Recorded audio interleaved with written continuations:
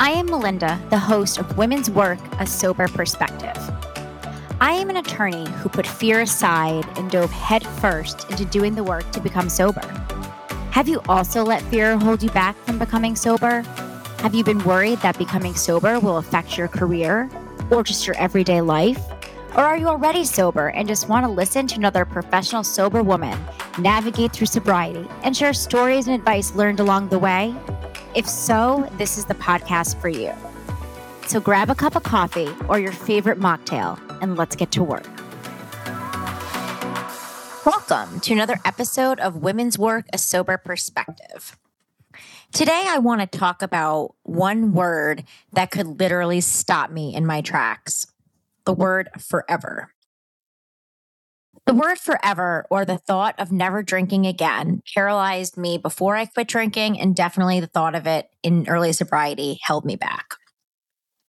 Before I quit drinking, I knew for some time that drinking just wasn't going to work for me. I had tried all different types of moderation. I had tried what type of alcohol I would drink, the days of the week that I would drink.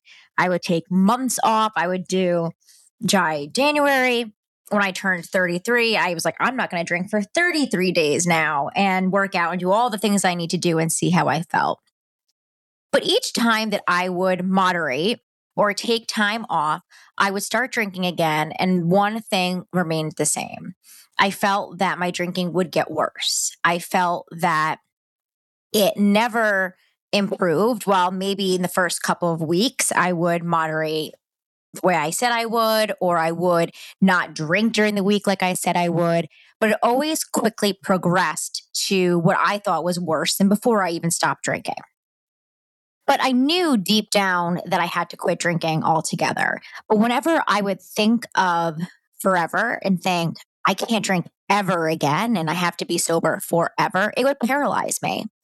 I would all of a sudden have all these thoughts running through my mind. It would be debilitating. I would think, oh my God, does this mean I can't go to happy hour again? Then my friends aren't going to be my good friends anymore. How am I going to not drink? I mean, people drink all the time in my job.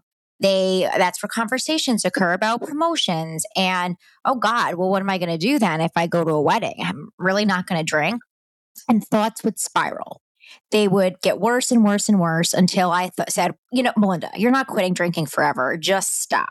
And I found that the fear of the unknown and the fear of forever would keep me stuck in a drinking loop.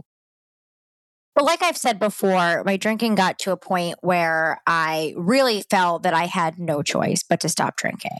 Whether or not it was forever was no longer a debate I could have with myself. And what I mean by that was I felt so urgently that I needed to stop drinking that I thought, I'll worry about forever later. I'll worry about that another time. I need to focus on myself and do what's right for me today. And that was probably one of the best things that I have done for myself, was tabling the discussion of forever and tabling the thoughts that were associated with forever, as in, well, what would I tell people?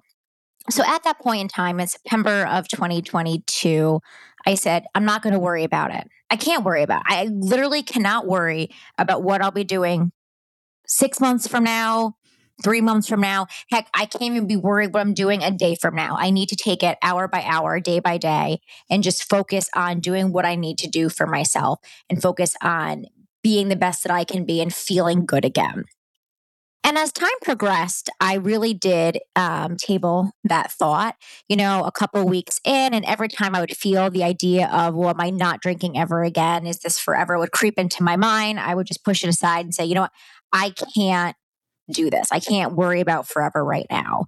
But it was always there. I mean, it was a thought in my mind that I would think, so as I would gain some momentum and some time in sobriety and start to really feel good, I would have that thought come back to me, sometimes saying, okay, well, you've got some traction. You've been doing really good. You feel better. Maybe you can moderate again. And that's where I thought that the debate with forever kept continuing for me, was wondering, well, can I moderate?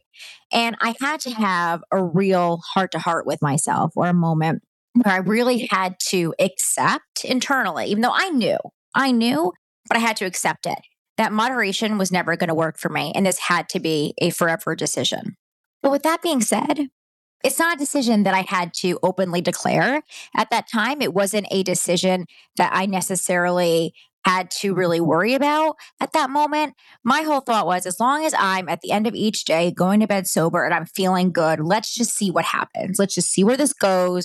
Go as long as I, just keep going day by day, get one more day under my belt, another hour under my belt, another week under my belt. And then eventually the days turned to weeks, the weeks turned to months. And I started to feel really good. I think about 6 months into my sobriety, I feel like it completely like a light went off in my mind that I could really see all the hard work that I had been doing, all of the work that I'd been doing on myself, the work that I'd been doing on my relationships, the work I had been doing in therapy and learning about why I can't be drinking. I felt like it finally all clicked. It was that moment that everyone says, oh, one day it will click. And you're like, yeah, okay, I've heard that, but where is that day? I finally did have that moment where not only did I feel good, but I was no longer thinking, okay, just get through the day, get through. It wasn't getting through the day, it was enjoying the day. It was no longer getting through a moment, it was enjoying the moment and being present, where something finally switched in my mind where it was no longer a question of, oh God, is this forever? To the thought of, I can't imagine this being anything but forever. Because I had started to feel so good and see such a difference in myself, in my life, in my work, in my relationships with others, in every area of my life. Forever wasn't a question anymore.